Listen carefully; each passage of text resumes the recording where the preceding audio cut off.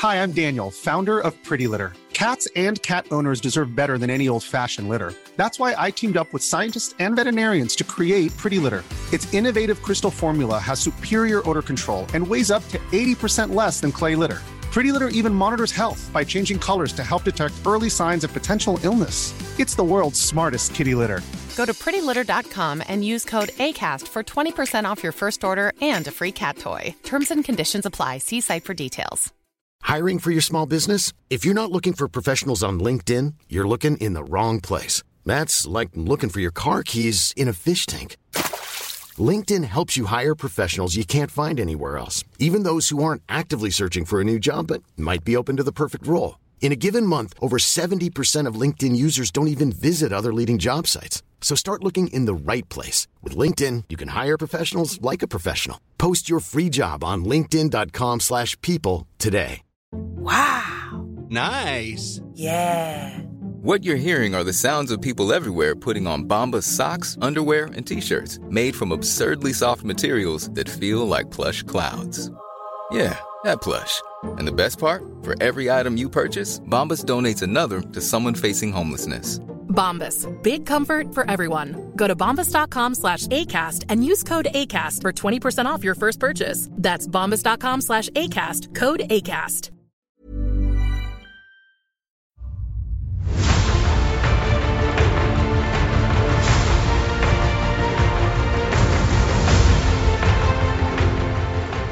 Hello, everybody, and welcome to Blizzard Watch, the podcast where we watch Blizzard and its many games. I'm Matt. I'm the host. I had a week.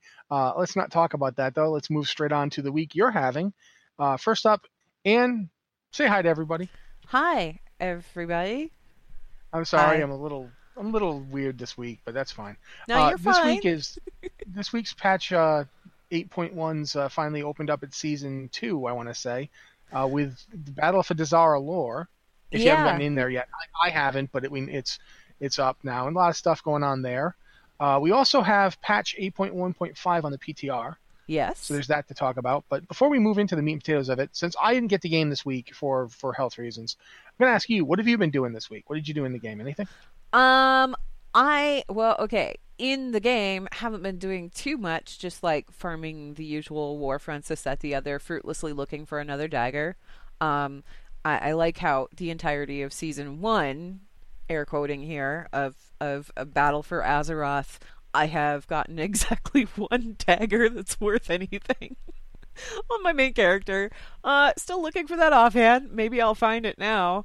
The story stuff just dropped yesterday, the war campaign stuff, and I haven't had a chance to look at it yet because I was binging a lot of TV last night, so I haven't gotten a chance to play through it yet. However, I just noticed it myself. Yeah. Yeah, I did play through both sides on the PTR already. So I know what to expect, and there's some pretty heavy-hitting lore stuff in here. They keep saying that this is the last leg of the war campaign, so I don't know if this is wrapping it up entirely. There is an achievement involved if you get to the end of it and everything. But I don't know if this is that's it for the war campaign, because that seems a little early, or if it's just we're going to move on to a new set of story things that may or may not have something to do with the war. And I'm thinking that it's probably that, because 8.2 we're going to be dealing with stuff that it's not necessarily faction related. You know what I mean? Yeah, the factions are involved, but it's moving on to the Naga and the Mechanomes. So yeah, there's more stuff that's going to go on that isn't necessarily related to the whole Alliance versus Horde, Kultiris versus Xanalar thing. So that came out yesterday, though, the last leg of the war campaign, and you want to complete that if you want to play a Kultiran or you want to play a Xanalar troll. Yeah, let's talk about that. The allied races are coming in 8.15. Yes, but you they can are. Unlock them now. You can unlock them now. Yeah, the way that it works is you have to have Exalted with the respective faction. So for Kultirans, I believe it's Proudmoore Admiralty, and then for the Zandalar, it's the Zandalari. Oh my gosh, they're called something else though. Zandalari Empire? I think, it's like the Zandalari Empire, because the Zandalar, I got exalted with them back in vanilla, but it didn't do anything. Anyway, so, yeah, the Zandalari Empire is for the Zandalar trolls, and then the Proudmoore Admiralty is for the Colterians. You have to be exalted with either one of those, and you have to have played through the whole of the story campaign, so on Alliance side, that means going through helping Jaina with everything, doing the whole Borealis thing, and, putting a bow on that, like you finish all of that. And then also you have to finish the war campaign. And we had 3/4 of the war campaign done already, but just yesterday, that was the last leg of the war campaign. So when you finish all of the quests that came out yesterday, you should get the Tides of Vengeance achievement, I think is what it's called, but it might be called something else. It'll ding, it'll register, you'll have it, and then when 8.1.5 comes out, all you have to do is go to your associated embassy, and you should have the option to unlock either the Colterians or the Zandalar. Like, officially unlock them, make them playable so you can play them. So you can get all of that set up and ready right now, and then you don't have to think about it when 8.1.5 comes out, which is actually pretty great. I like the fact that for this allied race, you're doing everything already anyway, just as part of the story, and this just happens kind of naturally. And you don't have to do the raid to unlock them. It should be pointed out. No, you do not have to do the battle for Dazar'alor. After you ding the achievement that says that you finished the war campaign, you do get a follow-up quest that you complete in the battle for Dazar'alor raid, but you don't have to, like, that's just an extra thing. It's not part of the achievement or the war campaign or anything. It's worth doing for the story, because the story basically tells you exactly, why the Zandalar are willing to finally basically formally ally with the Horde, and why the Colterians are finally all in for the Alliance. But it's not required to unlock them, so that's pretty cool. I've been waiting for Colterians for a while. I'm still on the fence of whether or not I'm going to level a Colterian Druid right away or a Zandalari Druid. Because originally I thought I was going to do Zandalari Druid, and that was really bugging me because it meant I'd have to work to unlock them toot sweet so I could have that Zandalari Druid with its dinosaur forms. Because that's what they have, guys. They have dinosaur forms. But then the Colterian Druids came out, and they were like just ridiculous. I think we called them Wickerpunk at one point. Wickerpunk. That was the term you had coined. Yes. Yeah, they're like Gothic rattan. They're creepy and astonishing. I'm still kind of amazed that Colterian Druid forms. I mean, not just the ones you've seen. Like, you've seen the bear one, because there's that Drust NPC Druid who is in the bear form. Ulfir? But they have, I don't remember. Yeah, Ulfir. There's plenty of others. There's the flight form is creepy. Their caster form is extremely creepy. Their sea form, it's like, wow, okay, you guys, I don't know. Their cat form is like pretty much like the bear form. I like the Wicker Stag too. Yeah, the Wicker Stag. Yeah, they are. So I'm looking forward to that. That's something I'm looking forward to. I'll probably get that done as soon as I can. I haven't been playing this week, but I'm hoping to be able to play now, and I'll get that taken care of. I'm close to exalted with the Proudmoore Admiralty. In fact, I think I am exalted with them. On my main character, I'm exalted with everybody because, of course, I am. On my alt, I just dinged exalted with the Zandalari Empire. I'm working on the other ones. It's just slow going for that particular, because it's an alt. So it's just my Horde alt, and I think I'm very close with Talanji's expedition, and I'm pretty close with Vol'dun too. I haven't really been concentrating too much on the Tortollan, and I haven't been concentrating too much with the Champions of Azeroth because I have that on my main. Yeah, I actually just checked, and the warrior that I'm currently playing as my main, I switched to that character after I got my Death Knight to 120. So I'm only revered, but I'm high revered, so I could probably, the next time they do an emissary, I'll probably get it. There you go. It's actually interesting. I did the Jaina stuff on my Death Knight, because in fact I did it with you. We did that the last quest bit to get to see the cinematic and stuff. The Siege of Borealis, yes. Yeah, we did that together. I actually tanked that. And I had no idea what I was doing, so it was interesting. Hey, you did good. We did all right. That last boss was kind of tricky until we figured it out, and then it was like, oh, okay. Run Just around in do the circles. thing. Okay. That's the problem with any fight like that. It's like, you have to execute this mechanic. It doesn't matter how good you are at playing your class. The mechanic has to be executed. There's a thing you have to do, and you have to do the thing. And if you don't know what the thing is that you have to do, well, then you have to figure that out. And that's pretty much how every raid fight works in World of Warcraft. Yeah, it is interesting. As for Battle of Dazar'alor, I haven't been in it. I don't think you've been in it either. I know I have friends in my guild who have been in it. I believe it opened on normal and heroic difficulties, if I remember correctly. And LFR, I don't think LFR opens until next week. As far as I know, it's next week, yeah. Yeah. And then it's the usual, it's like the usual every 2 staggered weeks. wings. It's the usual staggered wings for LFR, which stinks, but oh well, that's just how it works. So it's fine. I will see everything eventually. If you're curious about the cinematics in Battle for Dazar'alor, Wowhead has released those. They data mine them, put them up on YouTube. Spoilers, obviously, spoilers for stuff that happens in the raid. But if you're interested and you want to see, there is the Alliance intro, and then there is like a Horde midpoint. It's like a Horde midpoint thing. Yeah. And that one's also pretty story heavy. So, yeah. I recommend watching the Alliance one. There's spoilers involved, but yeah. The Alliance one, I recommend watching it just for Gelbin Mechatork owning the Horde. Just straight up owning them. They are his. He destroys them. They look like I also like Jaina's move that she did with the... Yeah, that was pretty great. Maybe do that a little earlier.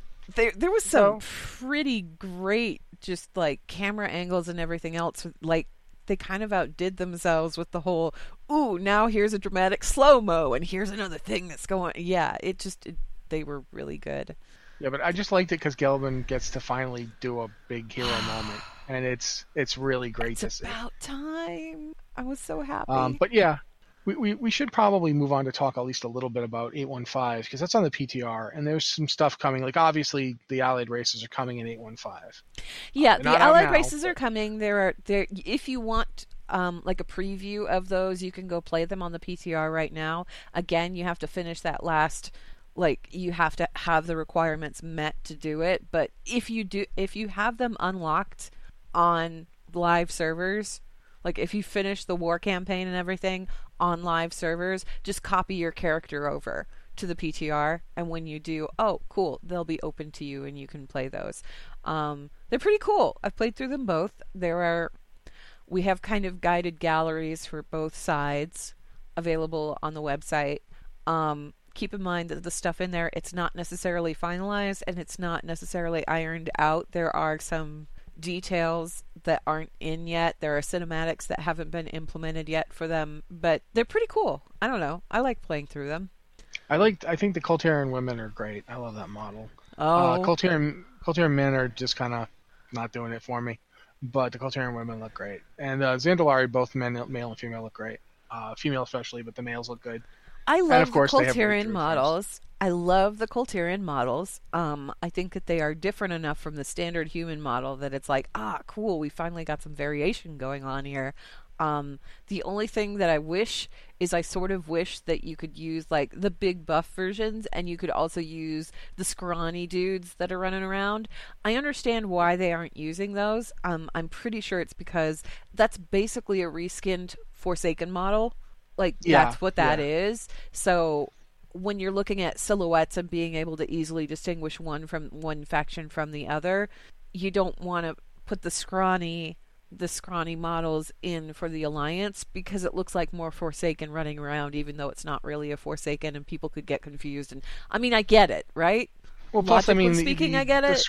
The scrawny models also don't have the range of customization stuff built in. No. And that's also a problem. I still wish that it was an option. I wish there was like a height option, you know? Part of the stuff part of the reason why I like doing Drustvar, that whole bit in Drustvar where you recruit and you kind of form the Order of the Embers and you have your little ragtag band, right? Yeah. They're all different heights. Like even the humans, there's like variation in the height between the humans. And I'm like, Did we get a height slider? Is there a height thing where we can pick how tall our characters are now? Because some of these humans, it's the same model, but some of them are taller than the other ones. How does that work out? And that never came into play. That's one of those. It's one of those subtle things that I kind of wish that they'd add to the game. I don't think that it would like break anything. I think you're right about the Colterians because I mean, Colterians still have the same problem that humans have in that I can never buy them as casters because they're all super thick. Yeah, these are some swole people. I mean, they just these are people who I'm sorry, a wizard comes out and they look like that. I'm like, did you stop by wizard school on your way to Mr. Olympia? What's going on with you, man? Like, oh, spell books. See, knowledge is power, and power, energy, and matter are the same thing, basically. So yeah, spell books are extremely heavy. That's they're why just we're all lifting built. constantly. Yeah, we're just jacked because this page is 5 minutes. So yeah, I like them. I especially like the Colterians for various warrior types. Can't play a Death Knight on them, obviously, which is unfortunate. I do hope at some point Blizzard goes back and just comes up with a way to have like some of the allied races as Death Knights. Oh, I think that's in the works, Rossi. Why don't you think that's in the works? I think that's in the works. They've certainly talked about them wanting to do it. I'm just hoping it actually does happen. There has to be motivation for it to happen, and the motivation for that to happen would be that there is some kind of entity out there that can do what the Lich King did initially to raise that first wave of Death Knights. And we kind of have that floating out there already. I feel like it's just a matter of time. Yeah, there certainly are several candidates at this point. I think I can think of 3 just off the top of my head. I know, right? So, yeah, but so that's coming. There's new Brawlers Guild stuff. Can you explain the Bruce mount? Because I didn't get it when it happened. So okay, so Bruce is one of the original bosses in the Brawlers Guild, and for whatever reason, I don't know why, I thought it was just a tradition on my server, but apparently it's just a tradition everywhere. Whenever you fought Bruce, everybody that was spectating and waiting their turn to go had to scream Bruce really loud. Like that was just what you did, right? Bruce is just a crocolisk. It's just a big crocolisk.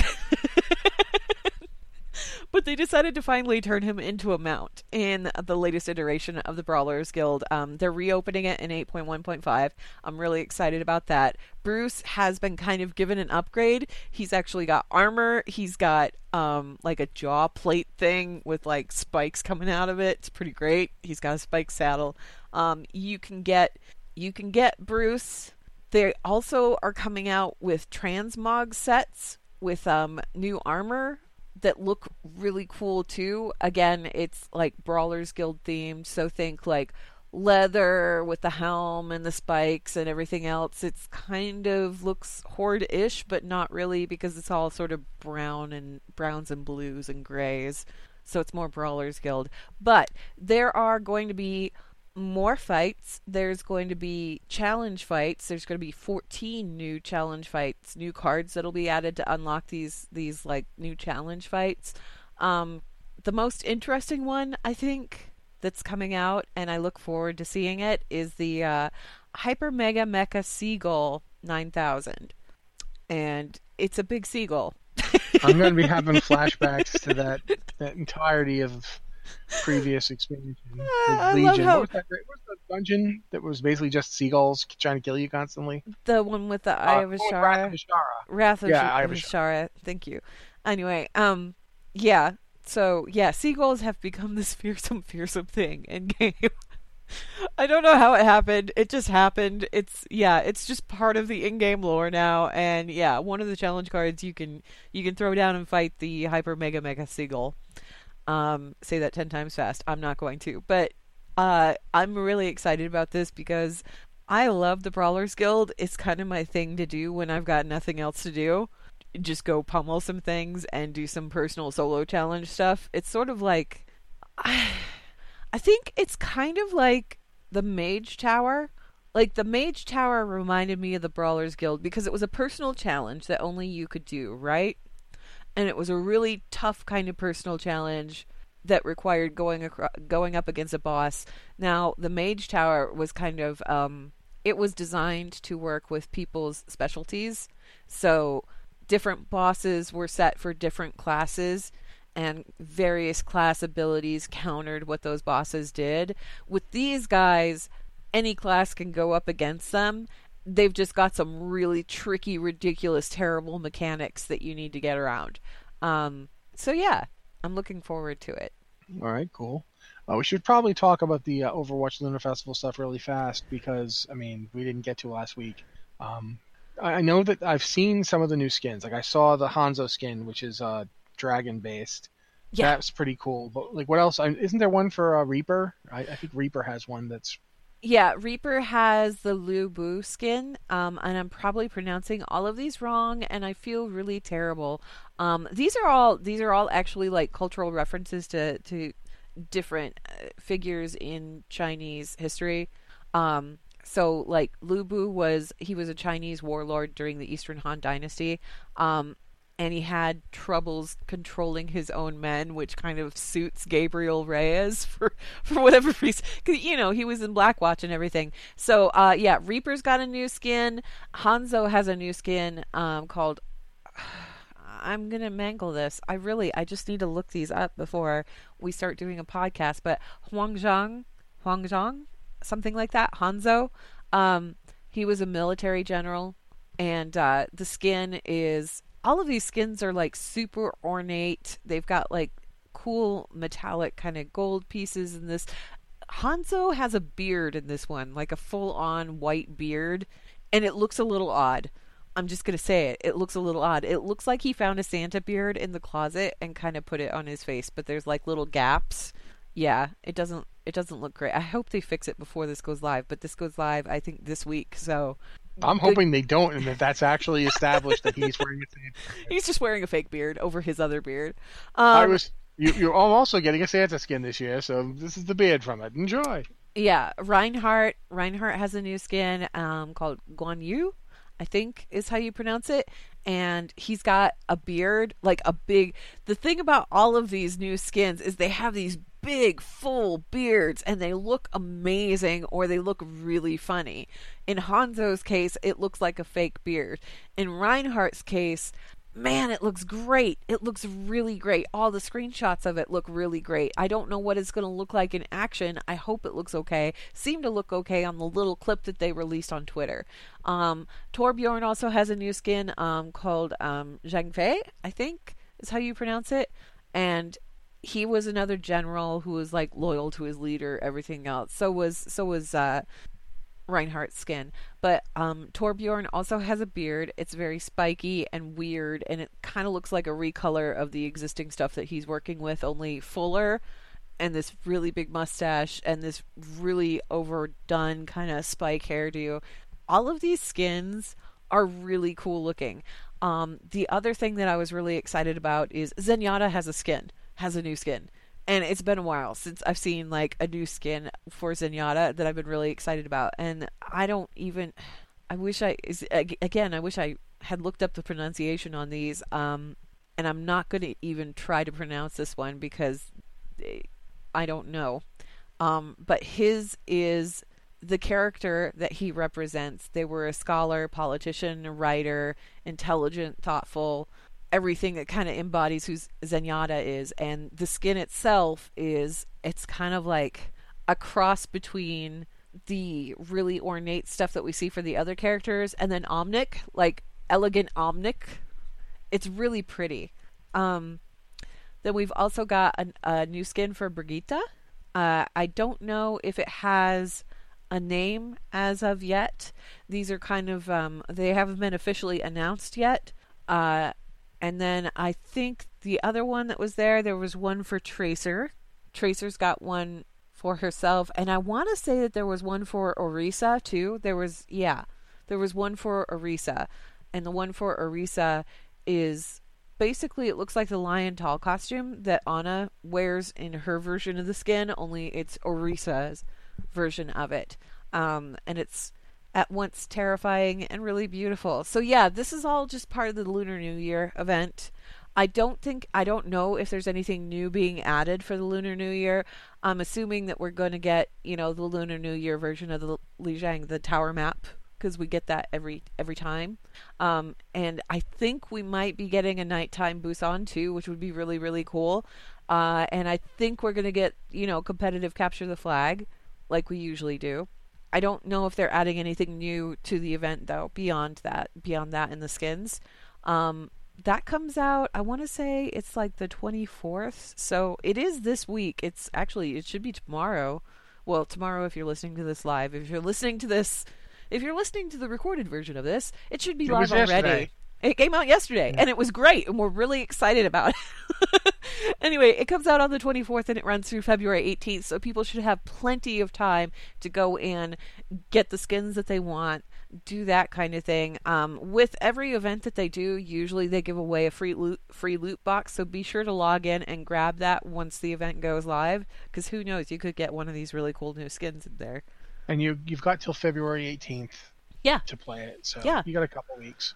Yeah, and I like the capture the flag stuff too. It's pretty fun, so I'm kind of looking forward to that. I don't know, again, I don't know if they're going to add anything else like super new to it, but if they do, I'll be happy. They don't need to though. The skins are great. Honestly, the skins in and of themselves are amazing. So we should probably go ahead and talk about some other stuff, yeah? Yeah, I mean, I think we've pretty much covered a lot of stuff. The only thing I could think of to even mention at this point would be that there's going to be a Q&A this week. There's going to be a Q&A. The Q&A is coming out, I want to say tomorrow. Is it tomorrow or Friday? I think it's tomorrow based on the usual pattern. So again, if you're listening to this recorded, it was yesterday, and boy, wasn't that something.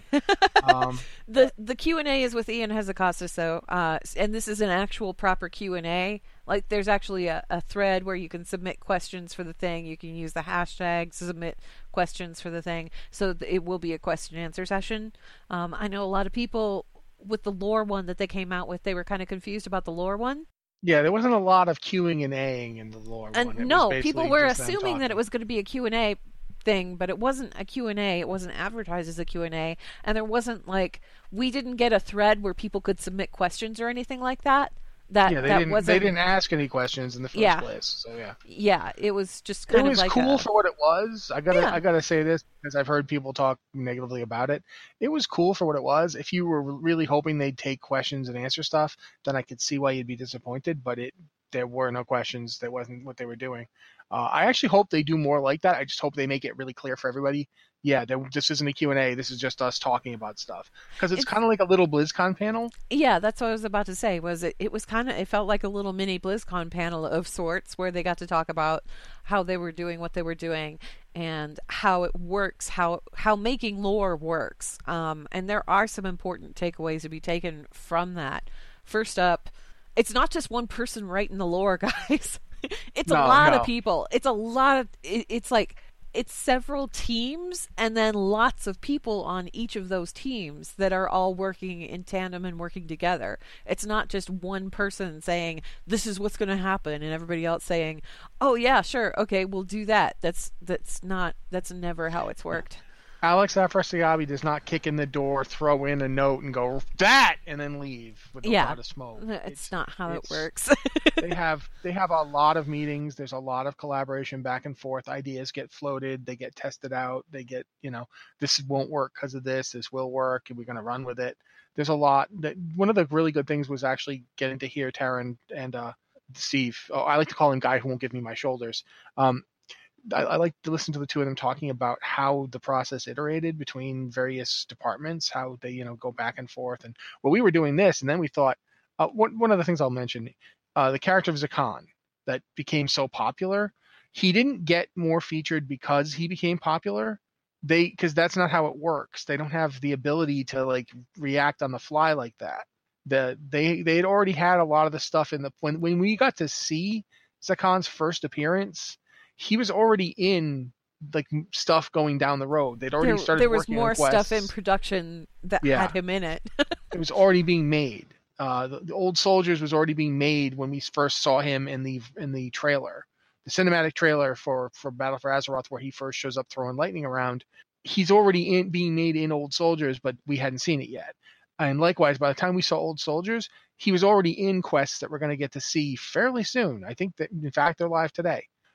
So that the process, they do like it when people like a character, and that might influence them down the road, but it isn't as fast as, oh, they like him, quickly make more stuff with him. It doesn't work that way, because it can't work that way. The stuff is in production for months before you actually see it. So I thought that was interesting. Anything you particularly you want to throw up before we talk about the actual Q&A is happening? They were talking about the idea behind player choice, and a lot of people, myself included, were really, our interest was kind of, perked up a little bit with all of these little moments in the Horde campaign where all of a sudden players can choose to do stuff, and you get that pop-up window and it says, hey, this thing that you chose, it'll have consequences down the road. That's not something that we've seen in World of Warcraft before, and it felt like a very kind of BioWare-ish thing to do. BioWare games like Dragon Age and like Mass Effect, they're typically very heavily centered on the idea of choice, and the game itself, it's a combination of combat and that kind of thing, and also picking your way through a narrative path, and there's several different branches, so it's kind of choose your own adventure in some aspects. So there were a lot of people, myself included, that were wondering, is Blizzard, like, are they working their way towards something like this? Is this going to be the new, what's going on here? They went over that in the whole lore thing, and they were talking about the idea of choice, and that this didn't signify any kind of, they aren't doing any sort of overhauled a quest design or anything like that. It's like when they put a cinematic in the game. They put a cinematic in the game where they feel like it'll have the most narrative impact, where there's a moment where it's like it just needs that additional punch. For the player choice stuff, it's those moments where it feels like, yeah, the player should be able to make a decision here. This is important enough that it would be interesting if we could, have those branches fork somewhere down the road. And they did say that they are working on those moments that come about as a result of your decisions, the decisions that you made. So there is going to be some sort of payoff to those choices later on down the road. We just don't know what they're going to be yet. Knowing Taryn and knowing Steve and knowing the quest design team and what they've put out so far, I imagine it's probably going to be pretty cool. So, yeah, I'm looking forward to that. I didn't think that it was a terrible panel or anything like that. I mean, it wasn't a Q&A, and a lot of people were kind of disappointed that it wasn't a Q&A, but they never advertised it as a Q&A. So, yeah. Yeah, I think it was more the fact that it was in the same, like, all we've seen from them so far along this line has been Q&As. So we were kind of conditioned to expect it, and thus when it wasn't that, people were surprised and a little bit upset, which I get. I kind of wanted them to answer some questions too. I've got lots of questions I would like to ask them for, a lot of questions. So we have plenty of questions for them, but I think that in this case, they kind of wanted to give a little introductory thing. They wanted to give a little background on what was going on. They wanted to talk about that choice thing.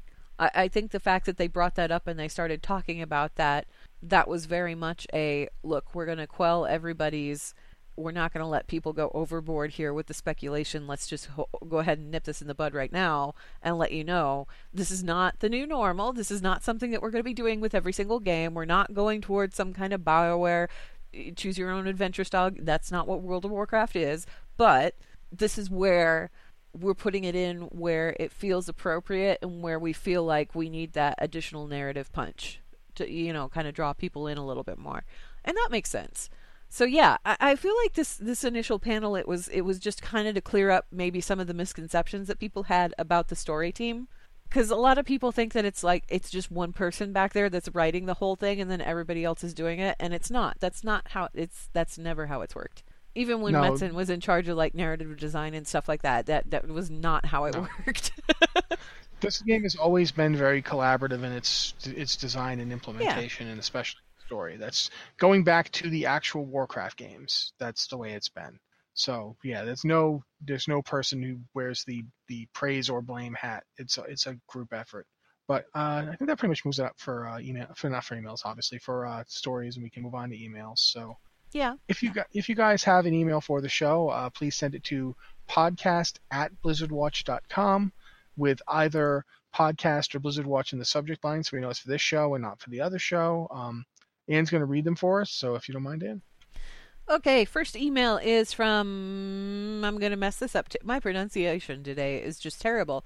Seraphanos of Steamweedle, hopefully I got that right, who says, "Hello, forgotten bastions of antiquity. Thanks." Okay. I don't feel I'm that old. Yeah. They said, "I think we need another world revamp like in Cataclysm. Please hear me out. I think the problem with Cataclysm and the world revamp was that people who were max level missed it all. So much stuff was changed and updated in the 1 to 60 zones to bring them up to speed with Deathwing's Invasion of Azeroth, but we didn't see much of it because, well, we were max level. So we really only saw the max level zones, and we didn't realize how much we were missing. But with scaling, you could theoretically do content that max level people could see in the revamped zones. Your thoughts? Love the show. Keep up the awesome job, Seraphanos." I mean, I kind of feel like that's what they did with Warfronts. I mean, certainly Arathi kind of got that. Arathi's been redesigned, and it's for the max level, so you could do that. You could have the world redesigned and just have the redesigned stuff be max level, like with scaling. That does make sense. I don't know. I think I'm knee jerk against this just because Cataclysm didn't work. So I'm trying to be fair, but I have that like instinctive backlash against it. Do you know what I mean? Here's the thing. If they were going to do that, this would have been the perfect expansion to do that in, and here's why. Allied races. To get the heritage armor, you have to level from level 20 onwards, right? You have to get all the way to max level, which means you have to go through part of that vanilla content, which means that people that are leveling these allied races, they would see all that new content, and it would actually be like something that people would experience as a natural course of what they're doing with these allied races, right? We didn't have that in Cataclysm. The only thing that we had in Cataclysm was we had 2 new races. We had Worgen and we had Goblins. So if you were leveling a Worgen character or you were leveling a Goblin character, you got to play through all that good new content. Only most of the time you're playing through it so fast that you missed half the story anyway, but that's beside the point. You still got to play through it. But that was the only instance in which you went through and you did it. With allied races, we have like this palette of different characters. Like, how many allied races are we up to now? Oh, a lot. Geez. 6? I want to say 6. Yeah, we've got like maybe 6, it's 8. 6. Is it 8 with the Zandalar and the Koltirans? Yeah, because we started off with 4 that came in from Legion. Yeah. And then we got the Maghar and the Dark Iron, and then we get the Zandalari. So, yeah, 8 total so far. There may be more later, who knows. But, 4 on either side. And all of those characters, if you want the heritage armor, you have to level from 20 on up. Now, obviously, you can go ahead and just, pay for a race change or whatever once you've unlocked these guys, but you won't get that heritage armor. So yeah, I think that a lot of the problem with Cataclysm, and I mean, we've talked about this before, a lot of the problem with Cataclysm was that a lot of the focus was spent on that rework of all of these old world zones and bringing them up to speed with current day and making them reflective of the story in Cataclysm, which was great and all, but most people were max level, so they didn't play through it. And again, I feel like I should reiterate, if you've never played through those Cataclysm zones, you should take your max level character and just go bust through them. It'll take you like a half hour maybe. It won't take you long because you already outlevel the content so severely that you can kill everything in one shot anyway, so that's no big deal. You can just go experience the story. And the story is totally worth it.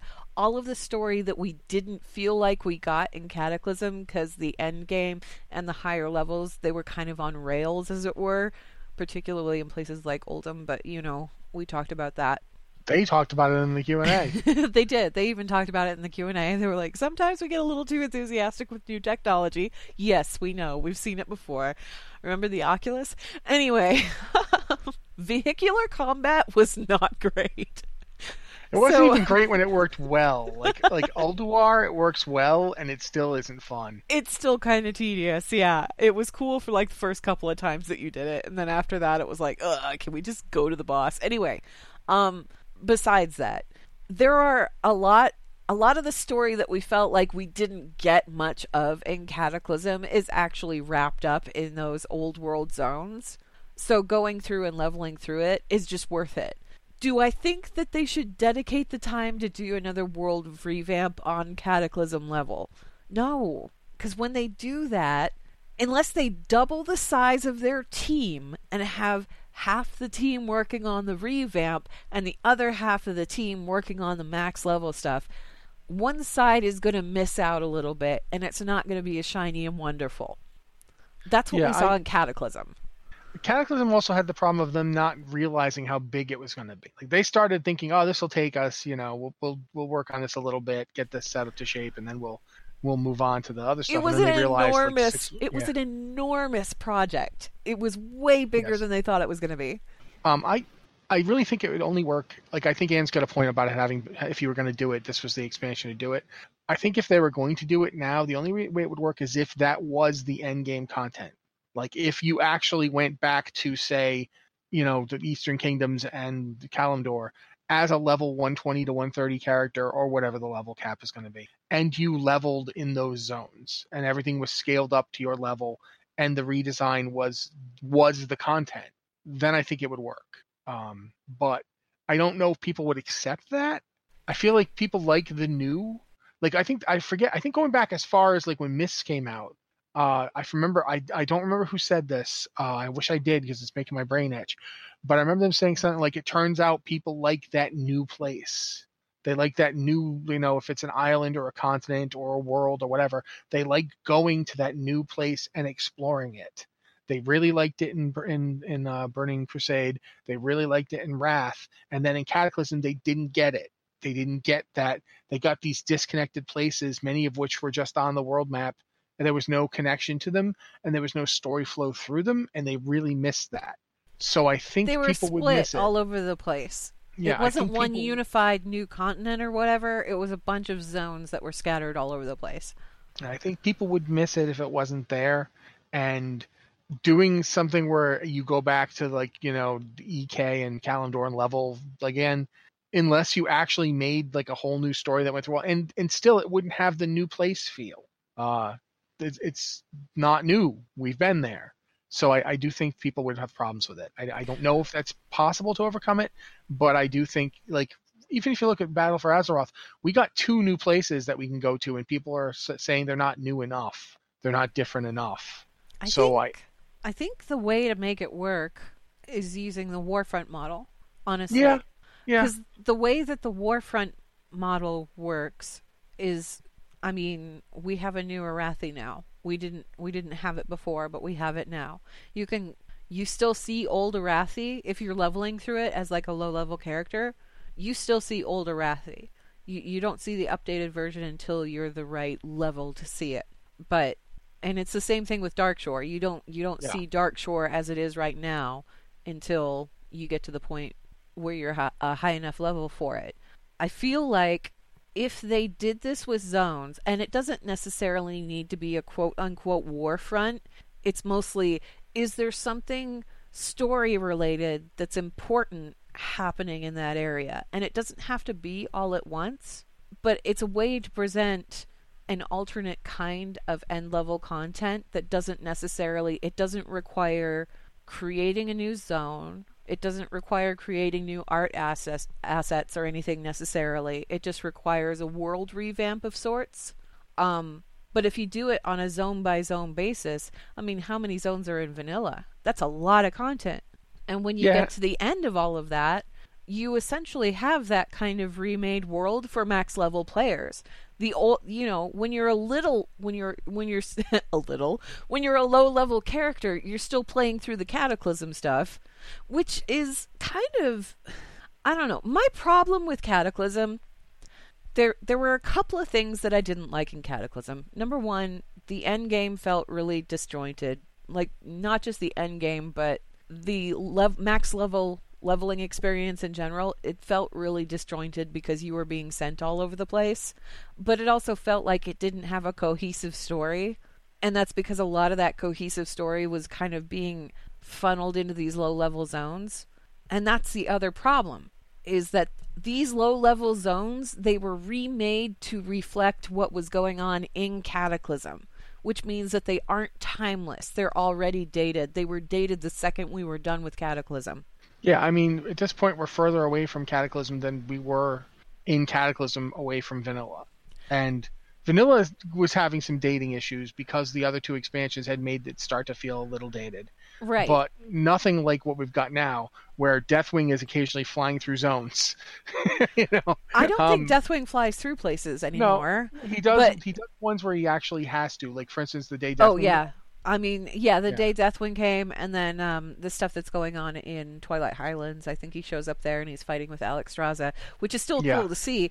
But I think that if they are going to revamp older zones, and I feel like the way they should approach it, if they ever decide to do this again, I don't know if they will, because again, you have to have a vested interest in going back and playing through that older content to make it worthwhile. But if they were going to do it, I feel like they should make it in a way that it's timeless. It's not necessarily relating to any of the main story of whatever expansion happens to be current. It's its own story in and of itself, and it works outside of the main narrative. You know what I mean? It would be a good... I mean, one of the things that Vanilla had, and I mean, we have been talking about this for a while, so we probably should move on, but maybe. One of the things Vanilla had was it had, like, zones that were built around dungeons. Yeah. And the story of the dungeon in the zone. Like, for instance, Shadowfang Keep in the original version of oh bloody heck, I want to say Silver man. Yeah, Silverpine. Yeah, you're just reminding me of the Sons of Aragorn. Yeah, but Flashbacks. the original dungeon was tied to the quests and stuff in the zone, and that was the story of the zone. It didn't really have a specific overarching connecting to the rest of WoW's story. The story of the zone was what's going on in this weird place. You could easily put like a new quest hub in a zone and have people go and do those quests and unlock something. Maybe it's got a dungeon, maybe it doesn't, but you could have that be the story of the zone, and that story doesn't have to be about, meanwhile, Sylvanas is doing evil stuff, or meanwhile, the Alliance is, desperate because they think they're losing. You could have it I feel like right now, and I've felt like this since they came out with it, the new Westfall reflects that perfectly. Because it's an update, but it's tied into the dungeon it's tied into Deadmines. The whole thing is tied into Deadmines, and there are references, yes, to the political situation that's going on in Stormwind, and obviously there's references to Varian, who isn't there anymore, technically, but, he was back then. But it's not, there's nothing necessarily related to the Cataclysm other than, oh, hey, there's a giant tornado in the middle of the zone. But beyond that, when you look at the actual story of the zone, it's all kind of tied into and leads up to what's in the Deadmines. And I feel like that was a good revamp. It's nice and self-contained. It doesn't really require you to, like, be part of a larger thing. But yeah, we should definitely move on because we've been talking about this for like 20 minutes. Yeah. So sorry, it's one of those things that I'm like, I'm really into that idea, but I feel like it has to be done correctly. P.S. I also feel like if they decide to go this route and do the Warfront thing without being a Warfront, the first thing that they should do is they should go back to Gilneas, because it's time. Yeah, seriously. What is going on? It is time to do something out there. Okay. Next email. This is from Vertigree, who says, "Hi, this is Vertigree, Undead Frostmage on Dalaran server. I've been wondering what might happen to our next slot once we, I assume, use the Heart of Azeroth to heal the Dying Titan. Since we all have the same necklace right now, do you think there might be new necklace technology to give us cool stuff in the future and maybe even make textured necklaces? The Heart has one, but only when you use it. Jaina has her Admiralty necklace, and Gallowix has gold chains. Do you think it's possible to add this as another combination to Transmog? Best wishes, Vertigree." I wish. I mean, it's possible. They could do whatever they want. Keep in mind, if the Heart of Azeroth was actually visible on your character, that thing is big. That thing looks like a clock that you're carrying around. It's less a necklace and more like a straight up. It's bling. It's big. So. I mean, when your Tauren's holding it, it takes up the whole of your Tauren's hand. I like to think that my character is just carrying that around, like in a pocket, like a pocket watch or something like that. Your Not characters around are it. like it's what? just like she has a backpack that's like dedicated to the necklace because it's that big. Yeah, it's a fairly large sucker. It's like purse sized. So yeah, I could definitely see that. I like the idea, but at the same time, transmog is pretty complicated. There's a lot of slots involved. I don't know, looking at my character right now, and I'm using a full transmog. Nothing's hidden. I've got helmet, weapon, shoulders, chest plate, gloves, bracers, belt, boots, and leggings. Like that's a fair, and there's cloak, but I'm not using the cloak is turned off, but I could have cloak in there as well. That's a significant amount of slots to work with. If you start putting in necklaces, you know that the next thing people are going to want is, of course, earrings, jewelry type stuff. I mean, there's rings. There comes a point where you have to say, is it worth doing for the amount of work it's going to take? Is it worth doing for the amount of effort you're going to have to put in for it? And I'm not saying it isn't worth it, but I don't know. Maybe a few items, like I think like a few cosmetic items. But I mean, didn't they say that for a while they were going to do quivers and like tomes and stuff? And then we haven't seen those. Yes, and then I think they said that it was more technically complicated than they initially thought. So it's something that they are still, I believe they're still working on it. It's just nothing that's coming out immediately because there's other stuff that needed to be done that like took priority. Yeah, and I understand, I personally wouldn't mind if there were like, say, 20 or so necklaces you could choose to display. But I don't think every necklace should have a complicated graphic that you can display. For one thing, a lot of necklaces you'd wear underneath your armor. I certainly think you should be wearing, if you are wearing the Heart of Azeroth, I don't know how you're wearing that under your armor. But, hey, you probably should because you don't want that thing exposed. It's got a lot of azurite in it. And people tend to like azurite. I'm actually sort of amazed I don't wake up with like, a whole bunch of people outside my house trying to steal my azurite necklace. Because then again, maybe I do. Forget the whole people want it. It's also highly explosive, so carrying it on your chest where you might get hit. It's just like carrying around the thing that says "hit here to blow me up." No. It's like a big detonate button that you're just carrying around on your neck. No, that's a terrible idea. I gotta admit up front that I'm not a huge fan of the necklaces in terms of how it looks. Not that it's ugly or anything. It doesn't look like a piece of jewelry that I'd wear. It does look like, when you said it looks like it would go in a backpack. It does look like something you'd carry around because it's just so big. I have a hard time imagining you doing stuff with it on, especially like the jumping and slicing with weapons and all that various stuff we do. But I don't know. I get why it's big. The reason it's big, it's not big because it's a big necklace. It's big because you want to be able to see the thing that you're working with. This is a cool object or whatever. Oh, you want to see the model. You make the model too small and it's like, why am I piddling around with this teeny tiny little thing? Right? Yeah, no. Yeah, it doesn't look important. It looks important if it's big. So it's just a perception issue type thing. And I imagine that were it an actual necklace, it would obviously be smaller. But I don't know if that needs to be a transmog thing. And I feel like if there was a transmog thing for jewelry, it would invalidate. I mean, one of the things that you can do on the character select screen when you're customizing your character, you can choose their piercings. You can go through a selection of different earrings and things like that. If they wanted to add one that was just, instead of being piercings, was just jewelry in general, where you could flip through like necklaces and rings and all this other stuff, okay, cool. Realistically though, when are you going to see that with the armor that they design? Because the armor that they design doesn't necessarily lend itself towards showing anything that's on the model underneath it. Yeah, obviously exactly. You can't see your character's underwear when they're wearing armor. Is there a design for it? Yeah. And is it really cool? Yeah, it's really aesthetically cool. Some of them have really cool looking underwear, but you're not going to see it. And it feels like the same thing would kind of come into play with any kind of necklace, because they can't design the necklace to just sit on the neck and float above your armor. I feel like that's pushing the limit of what they can do, from a technical standpoint. Plus, it would look weird. It would look really weird. Like one of the sets I wear a lot, transmog wise, is actually got a floating chest plate design. It's actually really large, and it would clip. If there was a necklace on my chest, it would clip right through it. It would look like I had chains just going down into nothing. So I don't expect them to do anything like that. I think it would be kind of interesting if they had a few necklaces you could display if you wanted, but I think you're getting to the point where you've already taken. Transmog is about as complicated a system as it needs to be.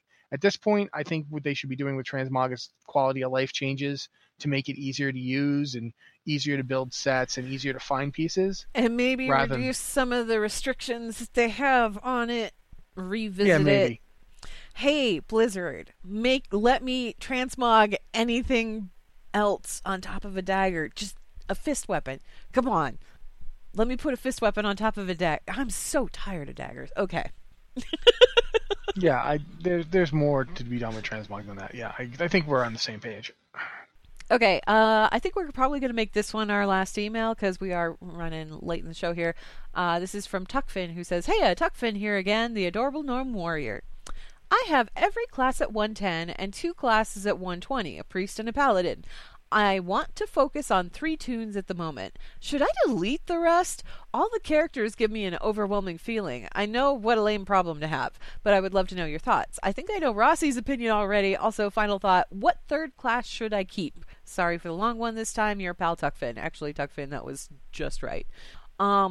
So, every class at 110, 2 classes at 120, you want to focus on 3. Should you delete the rest of them? I feel like deleting your characters is a mistake for a lot of reasons.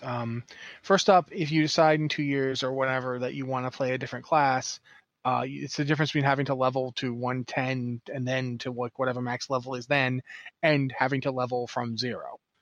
That's a big chunk of time. That's money now. You can codify how much that costs based on whatever the max level boost thing is in the next expansion. Whatever they charge for that, I think it's about $65-$70 US. That's the amount of money you'd have to spend. So that's how much money you're deleting. And yeah, sometimes you can get characters restored. Sometimes you can't, especially if you delete them and then you wait a year and say, oh, wow, I wish I hadn't deleted my Death Knight. Or, oh, geez, man, I had a mage at 110. Now I really wish I had another one because I just made them really strong and my raid could use one. I know there's a character limit. I know there's a limit to how many characters you can have. I don't know what it is anymore. It used to be 50 because I used to run up against it all the time. I don't know if they increased it because of all the allied races and the death demon hunters when they brought demon hunters and legion and so forth. I think it's still 50 per license, but I could be wrong. Yeah, but if if you have one of every class at 110, that's at most 12. I mean, if you've got like one for every spec, you're below 40. I feel like it's better to keep them if they're 110, I'd just keep them. It's not like they're that hard to find. I mean, if you know which one you want to work on, pick that one and then just focus on the 3 you've got at 120 and leave the rest alone. I've got like 4 120s. I don't play all of them. I do the ones I don't play, I just leave there. I'll pick them up in the next expansion if I feel like it. So yeah, my suggestion would be to not delete them. That's my take on it. I wouldn't delete them either, because what happens if we come across another expansion where it's like Legion, where we have a bunch of class-focused content and you want to play through it on your classes and then you don't have your classes? I mean, yeah, Legion was one expansion, but that's not to say that they're not going to do that again at some point. I mean, people really liked the class stuff in Legion. Maybe that'll come back again. So I don't know. It's like Rossi said, when you pay for a boost, I think it's like 60. I think it's 60 for a class boost or for a level booster. I think. I could be wrong. I don't know because I've never actually bought one. I've only gotten them when I bought an expansion. Yeah. But it comes with the expansion, and then you're paying for the expansion. I think it's slightly less than that if you're just paying for it, but it's like it's a lot of money. It's not a small amount of money, and you can get your characters restored after they've been deleted, but why would you I wouldn't delete them. If I did anything, I would say if you haven't on your server of choice, if all of these characters are on the same server, make sure that you move your max level characters to the top of your character select list. So you have all your lower level ones at the bottom, and then you have the ones you're focusing on up at the top, and you can kind of ignore the ones underneath it unless you want to play them. I wouldn't delete them. I wouldn't do that. It just seems like, ooh, no. I mean, I deleted a paladin. I leveled a paladin from 1 to 80 back in Wrath. And then I deleted the paladin because I was like, this class just really isn't exciting to me. I don't really want to play it. And then guess what I ended up doing as soon as they introduced the character restore thing? I brought the paladin back. Why? Am I going to play the paladin? No, maybe. I played it a little bit. I still don't like it very much, but I want that character there. I want that character there. That character has a bunch of achievements and stuff too that I got on that character that went away when I deleted that character. So I don't know. It's something. I hesitate to tell you to delete them or anything. The other thing, Rossi, they want to know what third class should they keep, or what third class should they focus on next. Come on. I mean, I'm pretty sure I know what you are going to say. Why even ask me? I mean, seriously. Of course it's going to be mage. No, I'm kidding. Oh, it's weird. Come on. I mean, I don't even feel like I need to answer this. I feel like answering it is almost insulting you. Yeah, warrior. If you just hate warriors, Death Knight. If you don't like plate classes, rogue. I mean, that's all I got for you. I really don't understand why you'd ask me warrior. I'm always going to be saying warrior. I say level a druid. When you get to max level, if you unlock the allied races, the Zandalari druids and the Kultiran druids are both pretty cool. So you could pay to, do a race change at that point with that character. Plus druids are fun. I don't know.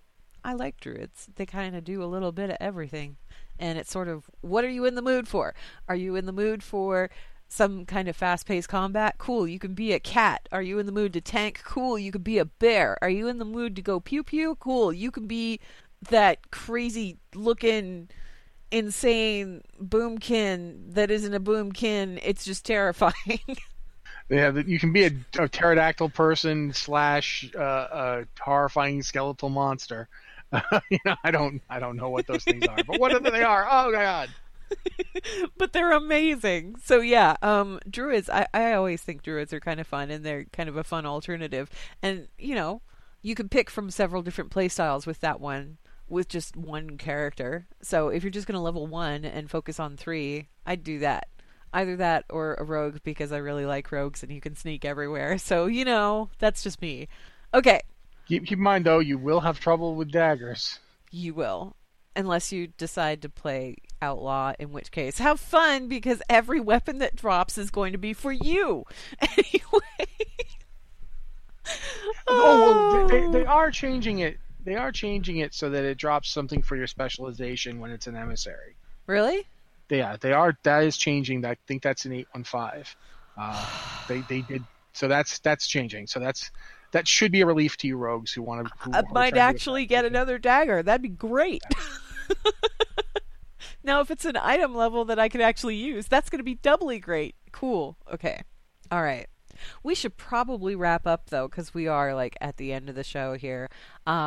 Blizzard Watch. It's made possible due to the generous contributions at patreon.com/blizzardwatch, and your continued support means that this podcast site and community is able to thrive and grow. Blizzard Watch supporters enjoy exclusive benefits like early access to the podcast, a better chance at having your question answered on our podcast or the queue, and an ads-free site experience. Thank you very much, Anne. Okay, guys, this is going to be the end of the show. If you have an email for the show, please send it to podcast@blizzardwatch.com with the subject line podcast or Blizzard Watch so we know it's for this show. Thank you guys so much for listening, and we'll be here next week.